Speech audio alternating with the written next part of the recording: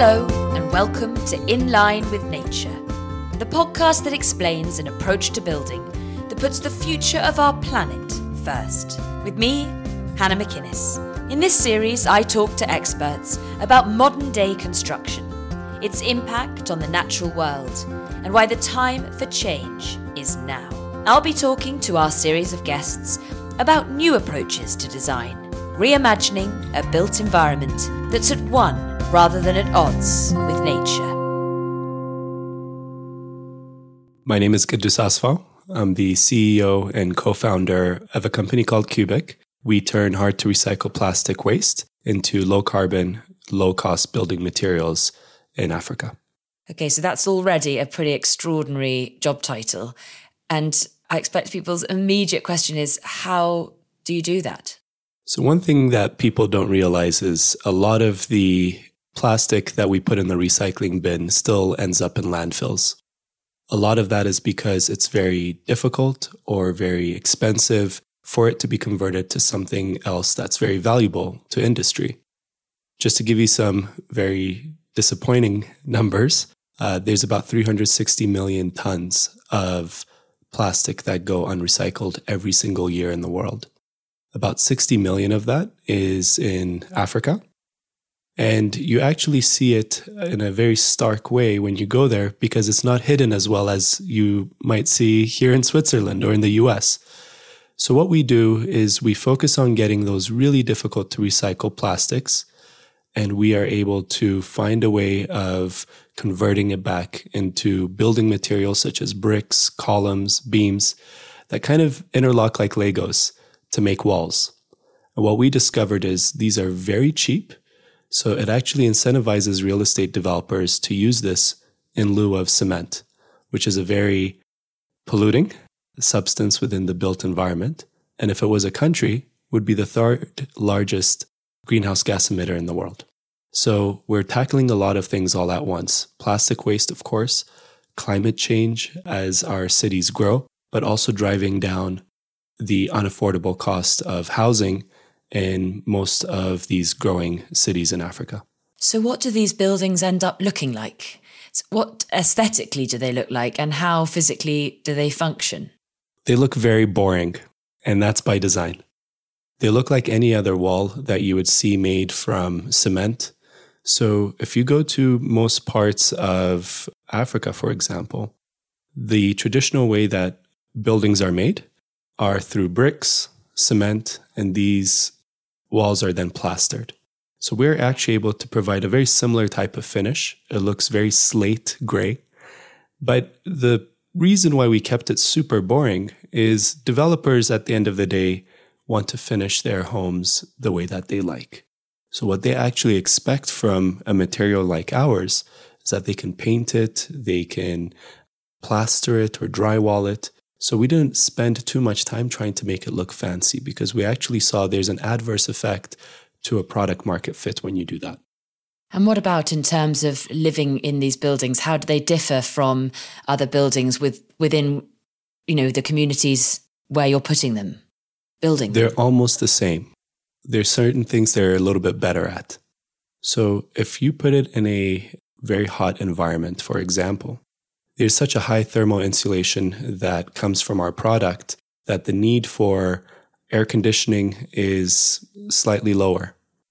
Just to give you an example, in Abidjan, where my co-founder and I led a project for UNICEF using very similar technology, a classroom was able to be close to 10 degrees Celsius cooler with just proper ventilation. So that's one of the most incredible parts of this product. So you're also saving on energy use in homes. The second one is acoustic insulation is super, super high. It's a very dense packed product. What that means is if we use this as partitions for apartment blocks, chances are you're not going to hear your neighbor next door. Does everybody ask you, why isn't everybody doing this?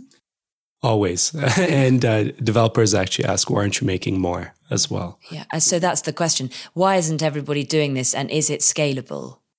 It definitely is. I think one of the things that we were able to crack, which we see our competitive advantage around, is our use on these hard to recycle plastics.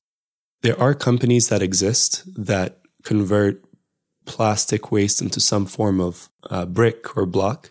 But there's two things that they fundamentally don't focus enough on. One is they actually use plastics that are recyclable, such as PET water bottles as an example, because they're readily available, easy to use, and they know how to do something with it. But the cost is too high to buy it.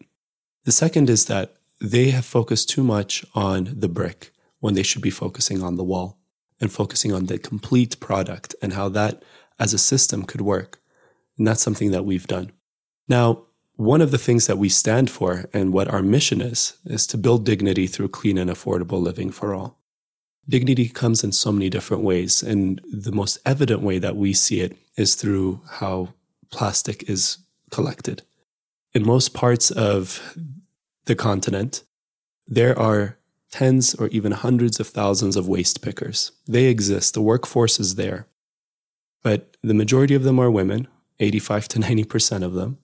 They're destitute because they're cut out of actually having direct market access to buyers. There are middlemen, and yes, they're usually men, that actually buy it for such a small amount from them and then are able to sell it to buyers at a much larger price. So what we've decided to do is work directly with collectors and actually give them direct market access to our business. So we work with municipalities, we work with social enterprises that can actually mobilize and train these collectors in the thousands to be able to sell to Kubik. So that brings the fourth and most important pillar for us, which is economic mobility for women. We as a business believe that women are the most investable human beings. And as long as we are able to invest in their economic growth, we believe that they also become agents for making our cities a lot cleaner and better. Gosh, it's extraordinary. And I suppose in many ways, yesterday we were here in the Closest Forum.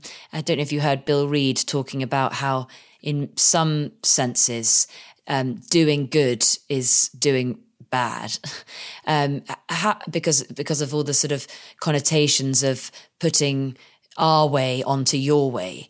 But do you feel that what you're doing, how does that go down with the community? Does it feel natural, and do people take to it? Yeah, and that's why we actually put the word dignity into our mission. Dignity means really understanding what opportunity and choice looks like for any individual, and really focusing on how we can drive a business that enables that. So whenever we go to a new market, well, currently we're in Ethiopia, what we're really looking at is what does that system look like and what is the need, whether it's from housing and the product that we build or from recycling and how we source. So we really focus on how we actually build trust. Trust was spoken a lot at the forum, but also on how we provide spatial justice, which is probably the most fascinating terminology that I took away from the discussions here at Clusters. If we are able to create a market where people have the choice of where to live, they have the choice of who to be, then we've actually built dignity. That's what we believe here at Kubik. So when we go to a new market, we have to do that same and probably even more listening than we've done in our last market, because we do not want to be biased by our experiences in the past. We actually really want to be understanding the local context and how we can be catering to a dignified way of life. And do you get pushback along the lines of, well, we've watched the Western world use brick, we've watched, use concrete. This is associated with progress and going in the right direction. And we don't want this. We want it's our turn to use these materials. And you said it looks very much the same, so that might stop that pushback. But is it still there in a sense from developers, from communities? Absolutely. Unfortunately, climate change, trash, affordability, these are all very political terms, right? It can be politically driven really quickly. And I do empathize that, a city like Addis Ababa, which has over 1 million housing unit deficit and are trying to accelerate and being able to meet housing demand, do feel like they're being pushed down the moment where there's more guardrails, especially on the environmental side, that are put on them to meet this, because they are trying to cater for real human beings with real human related problems every day, and it's growing. So the way that we actually discuss this with these stakeholders is not with the angle of sustainability in mind. It's really around things that they care about. Affordability means having cheaper building materials, right? So when we market our product, it's not marketed as a product made out of hard to recycle plastic waste and that it's a lot less polluting. Sure, that's a plus, but what they care about is this cheaper? Is this faster and easier to build with? And does it look like what I am used to for a quality wall? And that's really what we focus on getting traction around, and we have. Like I mentioned, this is a super boring product. And what boring means for us is it looks like everything else. But it has packed in a lot more of that lower carbon, affordable material and property, and it's removing waste from the environment. You've mentioned so many things that make it feel sort of too good to be true. Are there any challenges with this material that you're trying to overcome? Every material has its disadvantages. What are those with your product? So one of the deliberate choices that we made is that we source ethically. That's always difficult, right? As a business, focusing on how we actually change a sector from scratch can be really, really tough. Now, if we went the traditional way in Ethiopia, for example, we would have just worked with these middlemen that I mentioned, told them exactly what we need, at what volume. We close our eyes, don't know how they get it, but they'll get it to us so we know. We did not feel, actually, we strongly felt that we don't stand for being a company that actually harms others. And that's what we saw in that value chain. So the momentum of being able to establish a more ethical waste collection system, which we can buy from, is expensive. It does consume a lot of time, but we do believe it's something that is worth investing our time and money on. What we do hope is that there are more actors, whether they're social enterprises, businesses, public international institutions, that do put more investment on that on our behalf because they believe in the impact that it brings, so that we continue to focus on our business and driving a product that we believe is super awesome and could have market traction. But yes, I think one of the challenges, how do we make sure that we do that at scale very fast? And that requires more than us to make sure that it happens. You're clearly very passionate about it, and you have to be because, you've made it the drive of your life, it seems. What set you off on this path? What got you into this industry? Have you always studied and worked around architecture? I grew up in Ethiopia. I won't tell you when, just not to date myself. Kidding. It's about 2 decades ago when I remember a huge transformation happening in the city. When I grew up, it was fairly quaint, very green, beautiful place where everyone knew everyone, right? Over time in the form of progress, or in the name of progress, we just saw concrete being poured everywhere. Highways were being built, skyscrapers were going up. And I remember walking back from high school, washing my face and just seeing the discoloration in the water, right? Pollution was that bad. And that really stuck with me a lot. Now, having said that, I did go to the US for my higher education. I stuck around in corporate US for a while after that, doing software, nothing related to trash, nothing related to architecture or construction. But there was always this gravitational pull in the back of my head of how do I come back home? And how do I pay forward all of the investment that my parents put into me to reach where I am? Now, a tipping point for me came around 2018. There was news that the largest landfill in Ethiopia, which is in my hometown of Addis, had an avalanche because it was at overcapacity. And that avalanche killed over 120 people in that community around it.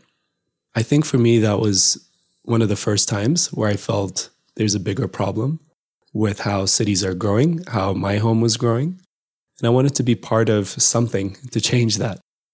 Coincidentally, around that same time, one of my close friends and mentors who was leading a project or leading UNICEF's program in Côte d'Ivoire felt the same way. And he wanted to see how we can work together on driving circularity within cities. So we actually established the first ever circular economy project for UNICEF in Côte d'Ivoire, where we were turning plastic into bricks to make affordable schools. And we made over 300 of them. For me, that was kind of the proof of concept moment for Kubik in many ways. But really what I wanted to see is how we can do this at scale, how we can do this in so many other countries with very different contexts and do it faster. Because the crisis that nobody understands is these numbers that I mentioned around plastic waste are increasing. They have not stabilized in any way. So the solution and urgency was much more needed. So several years into that project, I felt like if this is something that is worth failing for, then I should definitely go ahead and build a company around it. So my co-founder, Panda, and I said to ourselves, this is a venture which is worth failing for. If we failed tomorrow and crashed and burned, we should feel very proud of ourselves. And I think it's once we came to that recognition that we started Kubik. And did you ever feel like you came close to failing? Or has it been sort of success after success along the way? As a startup founder, you probably feel you're going to crash and burn 3 to 5 times a day, but you're also feeling that this is going to be transformational 4 to 10 times a day as well. And I think one of the great lessons that I've taken from books that talk a lot about this, one really good one is called The Messy Middle, is don't look at the roller coaster ride day by day. Take a step back and see whether the general projection is upward, right? And I do a conscious decision to do that every month, especially through updates that I give to our investors and partners. So we're very fortunate that both from how our company has grown, but also from the reception that our product and operations are getting, we are on that upward trend, and it has accelerated a lot, especially this year. We were named the world's best startup by the Global Startup Awards. 2 weeks ago, we had an honor of meeting President Macron, who wanted to meet African climate tech companies like ours. And the World Bank and IFC named us the best climate tech startup in Africa as well. So the recognition is there. But the part that I've been most proud about is the investors and partners that we've brought along the way. Fundraising is super difficult as a startup, irrespective of how cool or great your work is or how great you are, right? I really believe that the priority for who comes on board Kubik's journey should be aligned with the mission that we have and the conviction we have to change the world. It shouldn't be around our returns exclusively. And I think that's been a slower process than most fundraising journeys, but it's been so worth it because the people that we've brought along are people who have the same amount of passion around all of these different challenges, who obviously believe in what we're able to do, and they've become part of the team to support us in how we grow. I mean, that is an extraordinary lot of recognition. Congratulations. How have you found being here at the Closters Forum? Do you feel that there's a great deal of actionable things to take away, that you've met people who will help with this? I'm really interested to hear your take on this 2 days in the mountains with like-minded people. You know, when we started Kubik, we were hoping that we will always be part of a community like the one that I've experienced here at Closters. But the reality is that you're so ingrained in your business and trying to build it, it ends up being a very lonely journey. And you never have the time to take a step back and really reflect on, one, the contribution that you're making to this broader ecosystem of people that are changing the built environment. You don't always get to have a break and having just an intellectual deep dive around issues and seeing how you can make your business better. That's exactly what I got here at Closters. It was actually a time for listening. I was so happy that I could do more asking questions than talking about Kubik exclusively, which again is my job and I have to do.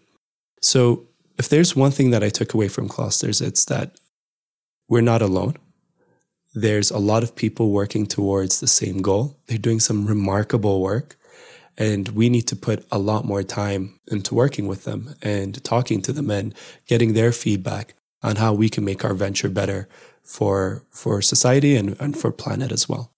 Because listening to you talk about taking this into other countries, my reaction is, surely there's enough work. You know, you've already mentioned several places several countries in Africa. So how on earth do you expect to take that further across the world? Is that to galvanize other people or to spread Kubik across the world? Or would you hope that your mission statement, your ideas, your technology will be adopted by others? Our North Star is how we can get building materials manufacturers to change what they make. So if we thought about Kubik 10 to 15 years from now, you should not know us for making these bricks or making these walls. You should know us as the exclusive technology partner for the much larger materials manufacturers in the world who believe in the commercial value, but also on the environmental value that our technology brings, and we actually work with them. I think that's how we're going to be able to get true scale. And the type of partners that we've been working with are really guiding us on how we can work towards that North Star. I think what I've noticed here at Clusters as well is we have significant gaps, things that we need to work on, which I knew, right? As a startup, you can't have everything figured out. Just as an example, talking about polymer science, right, with some of the most renowned polymer scientists who have been at this forum has been so enlightening for me, helping me really think through what else should I be considering as someone leading this company on transforming our technology into new, different types of materials. Are there other types of institutions that we should be working with and partnering with on R&D? I mean, these are really great kind of sparks that have come by simply being here and talking to people and asking questions. I think that we probably should end there because you have a train to catch. But actually, talking of a train to catch, and you're traveling a lot at the moment and talking to people about what you're doing, do you think that the reception from more conventional construction industry is welcoming or still skeptical? I think if we think of that industry as an industry that is looking at its bottom line, trying to grow its market and trying to scale their presence in different types of materials, then of course they're going to be welcoming because we are addressing certain things that enable them to do that. If we are cheaper, if we're easily able to provide fast building walls, as an example, the appetite to work with us is going to be that much more higher. So one of the things that we focus on is right now with developers, listening to their need, selling to them, seeing how that experience has been for them.